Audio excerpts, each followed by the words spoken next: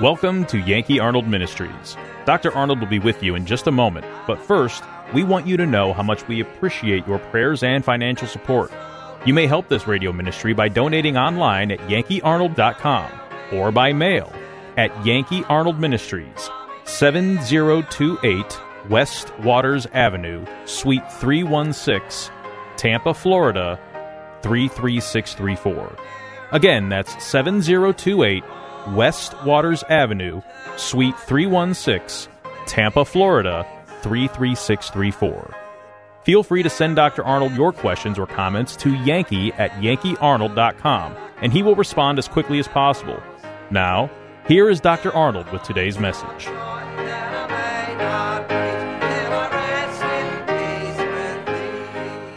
Take your Bible and turn over there with me to the book of Genesis in let's start in chapter 35, I believe. Chapter 35 in the book of Genesis. As you know, the Bible tells us the story about Joseph going down into Egypt, sold by his brothers, rejected. He was put in prison under false accusations. Look how he suffered from family, from government, and he had done nothing wrong. He had wronged nobody, but what a price he had to pay. And yet the Bible tells us that God had sent him down there, that God did that for him. And so, just so you see this, in verse 2, then Jacob said unto his household and to all that were with him, put away the strange gods that are among you, and be clean and change your garment. Things that they were supposed to do, they were not to have any other God except the true and living God. Now, in the book of Genesis in chapter 37, there's a story about, in verse 2, the generations of Jacob in verse 2 of chapter 37, being 17 years of age, rejected and sent down into Egypt. And the Bible says that he was a good kid. He hadn't brought anything upon himself except tell him what he had dreamed. God had to give him the dream. He dreamed the dream. He told the dream. He was only 17 years old, and all of his brothers turned against him. And yet, years and years later, the Bible says God sent him down into Egypt. He used all these different things that you couldn't see God, but he allowed the circumstances. In other words, the water in the river. And all he did is he had to just go with the flow and trust that his God was working out something for his honor and glory. And yet it was to be the salvation of the whole family. Kind of weird the way it worked, but God really did use it. And so the story goes on and tells us what a wonderful thing had happened. But the Bible says, the Lord was with Joseph. The Lord was with him. And a lot of things happened. Now, he had a dream, and he was able to tell Pharaoh what he had dreamed. 7 fat cows, 7 skinny cows, 7 years of prosperity, and a lot of grain, and a lot of fat cow, and then a lot of drought and terrible time. So he told him, says, store up all this stuff for 7 years, and then you'll have enough to last for the other 7 years. And he says, you need to get somebody that's really smart and wise and knows what to do. And so Pharaoh says, you got the job. So he got the job. And so he makes a statement here in verse 25. Joseph said unto Pharaoh, the dream of Pharaoh is one. God has showed Pharaoh what he is about to do. He's going to tell him what's going to happen. Joseph didn't make this happen. Joseph just let it happen. God was free to use this young man. And then he says in verse 28, this is the thing which I have spoken unto Pharaoh. What God is about to do, he showeth unto Pharaoh. And so there's going to be 7 years in verse 29 of plenty throughout all the land of Egypt. And then there's going to be 7 years of just the opposite. Verse 32, and for all that the dream was doubled unto Pharaoh twice. It is because the thing is established by God. and God will shortly bring it to pass. See, God has a plan that might have nothing to do with your plan. That's why we don't want God to bless my motives and my dreams. We want to be used in God's. God, what is your plan? What is your dream? What do you want to have done? And so we can rest when we know that we're just willing to be used by God, instead of people trying to find a way to use God. See, when you just want to use God, then you'll get mad because God didn't do what you wanted Him to do. But if you're just there to be used by God, then you don't care what happened, because you know God is using you to fit His honor, His glory, His plan, His purpose. So it makes sense that way. Look there in Genesis chapter 47. Genesis in chapter 47. And if you'll notice in verse 9 where it says, "And Jacob said unto Pharaoh, The days of the years of my pilgrimage are 130 years. Few and evil have the days of the years of my life been, and have not attained unto the days of the years of the life of my fathers in the days of their pilgrimage." I guess Jacob had reasons to say that, not everything has gone perfectly in my life. And it doesn't look like I've lived as long as some of those before me. Abraham lived to be 175 years old. I think he lived to be about 140-something years old. There are some things that have not changed. Did you know that the Bible that was the same on Monday is the same on Wednesday? It hasn't changed. So the Bible hasn't changed. God hasn't changed. So whatever happened yesterday hasn't affected anything that's really important. Because you see, there's another thing that hasn't changed. Jesus hasn't changed. And He says He's the same yesterday, today, forever. So things that are really important to the Christian, nothing's changed. Now, in the life that we live upon the earth, there's things government may do, but there's some things that will not change, regardless of what they do. You see, they can take my home, but there's certain things that will not change, even if they did. I can lose my health. They may not give me my health care. They may not take care of me in my nursing home. Who cares? We're going to die one of these days. What's important is how strong were you spiritually. Government can't touch that. The president can't legislate that. If you want to see how government can totally own everything, God has given to us a perfect picture. And God allowed it to happen. But you see, God's people were shepherds, and the Egyptians didn't like them.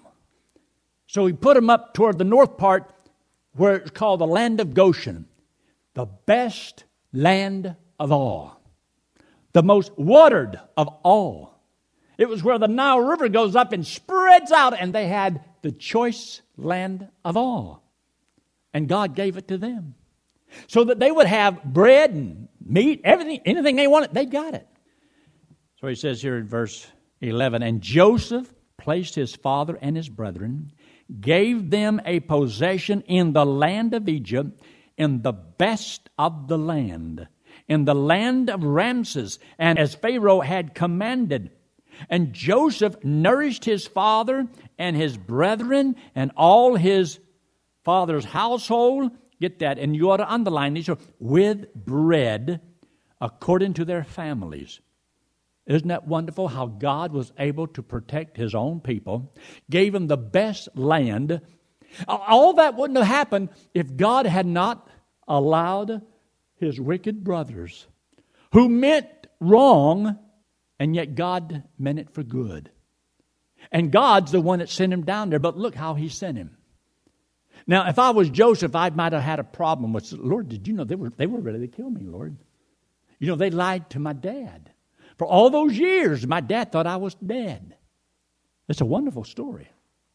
You may love to have a story like that in your life, but would you want to pay the price to get a story like that in your life? Then he says here in verse 13, and there was no bread in all the land, for the famine was very sore, so that the land of Egypt and all the land of Canaan fainted by reason of the famine. Did God know the famine was coming? Yes. God used it. Isn't God the one in charge of the weather, and He could have made it rain? Sure, He could have done all that. But you see, God put them in a place where they had the best land, the best of everything. And He used the famine in order to create the problem. So that Pharaoh, God gave him a dream. But He had already given a dream to Joseph, and He allowed somebody that was in jail to know that he could tell the dream. Just a coincidence? And you'd be surprised how many things in your life you'll think, that was just a coincidence. And it's not a coincidence. God was working behind the scenes. I believe that so strongly in my life that I can see God working in my life. Look what he says. He says in verse 14, and Joseph gathered up all the money that was found in the land of Egypt and in the land of Canaan for the corn which they bought. And Joseph brought the money into Pharaoh's house. He was in charge of all this money. And look in verse 15. And when money faileth in the land of Egypt, when the money fails. Now you might as well understand right now, the time is coming in America when the money is going to fail. It's going to fail. In Ezekiel chapter 7 and verse 19, it even talks about the silver and the gold, they'll cast it into the streets because you can't eat it. And it can't buy anything if there's nothing to buy. Well, it's so valuable, yet but you can't eat it. It's not food. And they'll cast it into the streets because it's worthless. And yet there's people that'll die for gold and silver, thinking that's my security. You ought to read the book. Look what he says. In verse 15, when the money fails, all the Egyptians came unto Joseph and said, give us bread. Did you know that the children of Israel didn't have to come to Joseph? You see, he was taking care of them. They were in the best land of all. Everybody else, all the Egyptians had to come to see Joseph. And Joseph had the money. And so they was wanting corn. So they had to buy the corn. So he says here, and all the Egyptians came unto Joseph and says, give us bread. Why should we die in thy presence? For the money faileth. We can't eat the money. We want to buy some bread. So he says in verse 16, and Joseph said, give your cattle, and I will give you for your cattle if money fail. So we get all of your money. Now remember this is government going to get all of their money. Then government is going to get all of their cattle. In other words, before it gets all done, they'll own everything. What you have here is you'll notice how government, little by little, owns the people. Look what he says. He says in verse 16, Joseph said, give your cattle, and I will give you for your cattle if money fail. In verse 17, and they brought their cattle unto Joseph, and Joseph gave them bread in exchange. See that word exchange? Something for something. If you want something from the government, you've got to give the government something. They wanted something from the government, so they've got to give the government something. This is the way it is. It's the way it works. See, at one time, people didn't look to the government for anything. People looked to themselves, their families, their churches, the people down the street. They bound themselves together because they knew each other. They needed each other. Each other was their own security. And if the house burnt down, people got together and helped build them another one. If that person was the kind of a person that was an upstanding individual and a righteous individual. So it paid to go to church. It paid to have good friends. It paid to be nice to people. Why? Because you needed each other. But today, see, we don't need each other because we've got the government, so now I can be mean to anybody. I can be careless as I want to be. It don't matter how sick I get because all I got to do is the government's going to take care of me. So I'm irresponsible now. Not personally, I'm just using this illustration. But that's what takes place. It destroys the American people.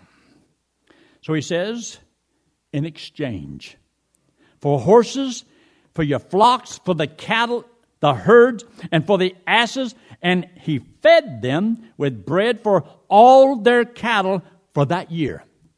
See there? For a whole year, you get some food. So we done got your money. Now we done got your cattle. Moving along. Did you know there's an illustration in the scriptures that talks about the children of Israel that had been fed with manna? God provided it. They had to go out and pick it up, and they would eat manna.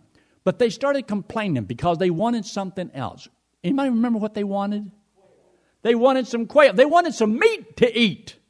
They wanted meat. They're tired of this little wafer. And so God got angry with them.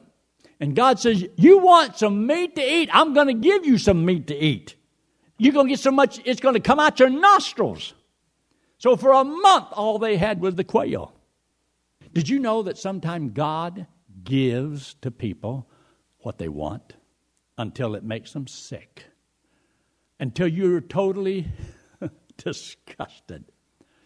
Do you believe it's possible that people cry out to our president in the White House, whoever he is, do this for me? And so he promises to do it. Did you realize you just liable to get what you want? But there's poison at the end. That adder, that snake that's got fangs, it's got poison in it. And you're going to pay a price. And there's always pleasure in sin for a season. It don't matter where it comes from. And it seems like everything will work until all of a sudden nothing works. We are on the verge of total collapse in this country. But you've heard me say that before. But now look what he says in verse 18. Look what happened. When that year was ended, they came unto him the second year and said unto him, we will not hide it from my Lord. How that our money is spent, my Lord also hath our herds of cattle.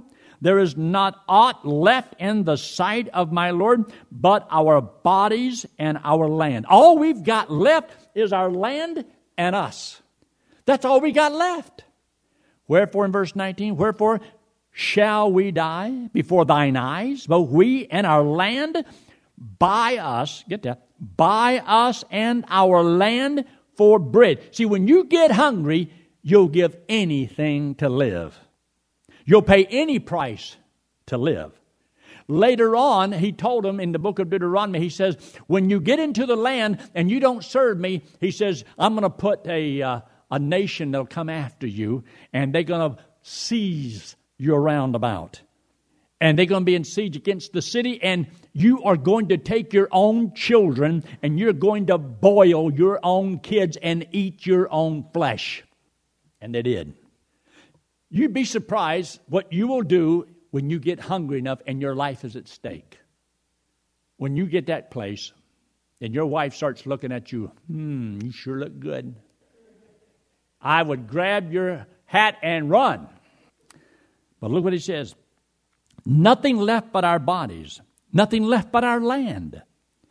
Therefore he says, buy us and our land for bread. And we and our land will be servants. That word servants is the same as slaves. So years later, they knew what it was like to have slaves and servants for Pharaoh in Egypt.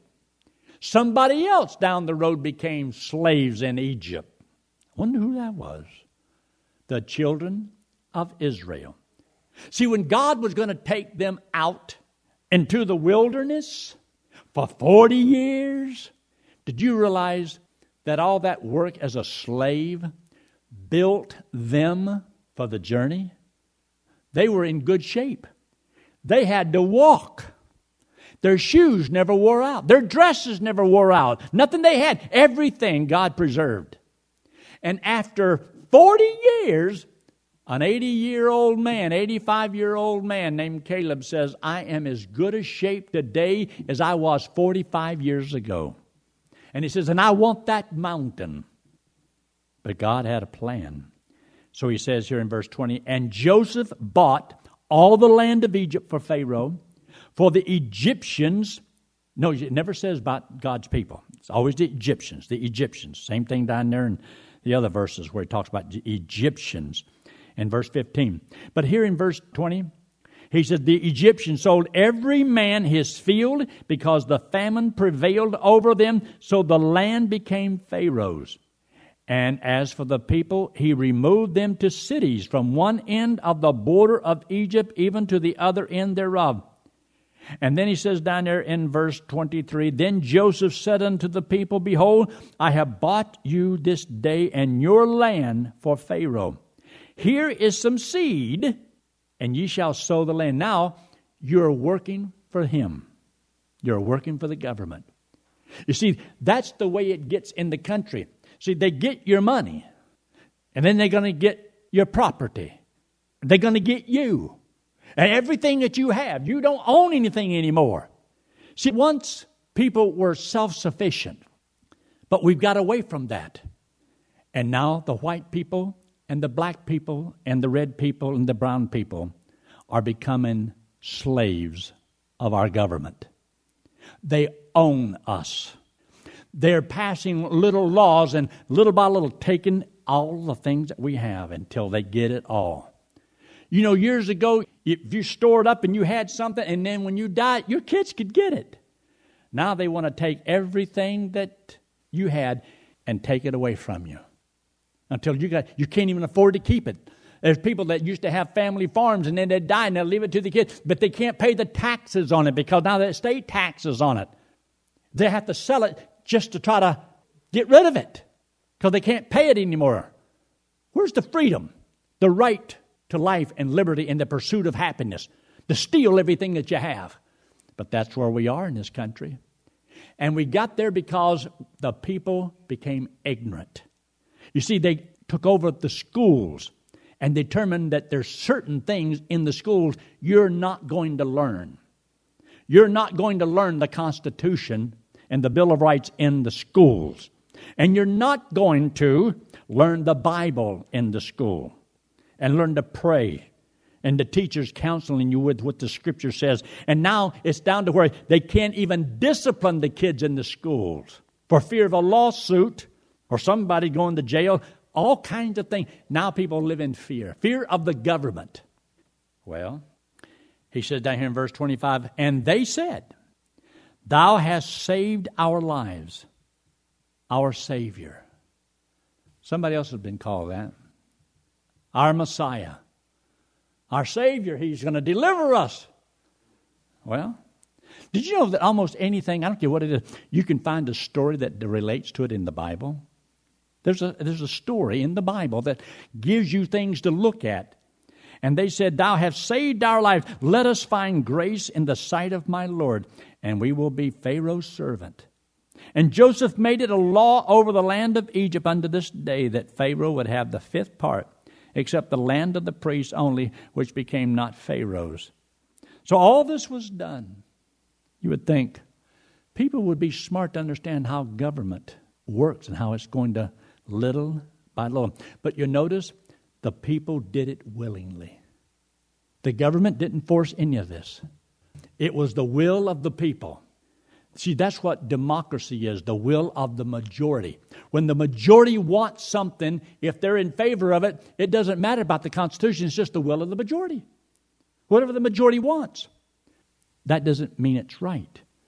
And that's not a Republican form of government. I'm not talking about the party now. I'm talking about a Republican form of government is what in the Constitution we are guaranteed. So does it affect our lives? Oh, it'll affect our lives. But things that are important are things that we're supposed to do regardless of the change in government affairs. I love our country. I really do. I love our freedoms. I love the Constitution. I think it's a wonderful document. I love the Bill of Rights. I think it's right. I can't believe the wisdom of the people that put it together. I don't believe it's an inspired document. No, I don't. I don't believe it was God-breathed. I believe that some men who knew the Lord used some great wisdom in putting that thing together so that you and I could live a quiet and peaceful life. But what happens whenever it's violated? Somewhere along the line you have to find out, now where's this red line? But then that's another sermon. Look up here. This hasn't changed. You know what I like about this message is the same as it was a couple thousand years ago. The Apostle Paul probably used a wallet illustration. Well, maybe not. This is you and me, and the wallet is sin. We all have sin on us. God loves us. He hates what we do wrong, but He loves us. And for us to pay for sin is eternal separation from God in hell. But He loves us and wants us to go to heaven. To go to heaven, we have to be perfect, as righteous as God, and none of us are perfect. None of us are righteous. So a man cannot save himself. Because of sin, we can't get in. We have to be perfect, and nobody's perfect. This hand represents Jesus Christ. He's the Lord, God in the flesh. He came into the world because He loves us, hates our sin because it separates us from Him.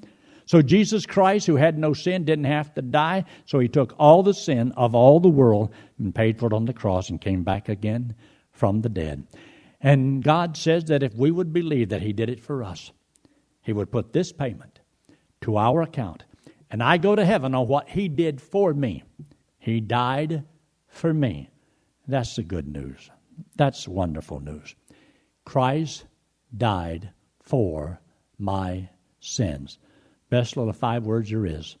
It's the most important 5 words there is. Let's pray, shall we? With heads bowed and eyes closed, no one looking around. Or if you're watching by internet tonight, you don't have to join a church. You don't have to give any money. All you need to do to go to heaven is to believe that when Christ died, He died for you. And if you've never trusted Him as your Savior, I pray that you do so. Just understand this. God loves you. He sent His Son, Jesus Christ, to die for you. He paid for your sins. That means that you don't have to pay for them if you believe He did it for you. And He said, whosoever believeth, that's all you have to do. Friend, it's the only thing you can do. If you believe He did it for you, He would give you as a free gift eternal life, and you get to go to heaven on what Jesus Christ did for you. Our Father, we thank You so much for this time together. We ask Your blessings upon each one here. And Lord, we pray that each person, whether here or watching by internet, if they've never trusted Your Savior, would trust You as their only hope of going to heaven. In Christ's name we pray. Amen. Would take my place. Is it possible to trust Christ as my Savior without making Him Lord of my life? Is it true that if Christ is not Lord of all, He is not Lord at all?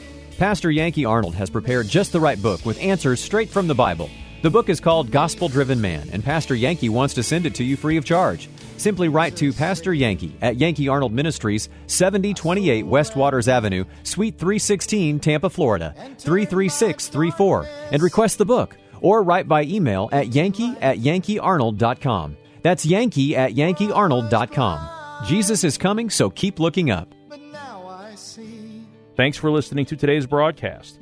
We pray that today's message was a blessing to you and your family. You may help support this radio ministry by donating online at yankeearnold.com or by mail at Yankee Arnold Ministries, 7028 West Waters Avenue, Suite 316, Tampa, Florida, 33634. Friend, one day it will happen. The trumpet will sound, and we will be changed, caught up to meet the Lord in the air. So live today and every day, believing that the Lord is coming soon, and just keep looking up. Amazing grace amazes me.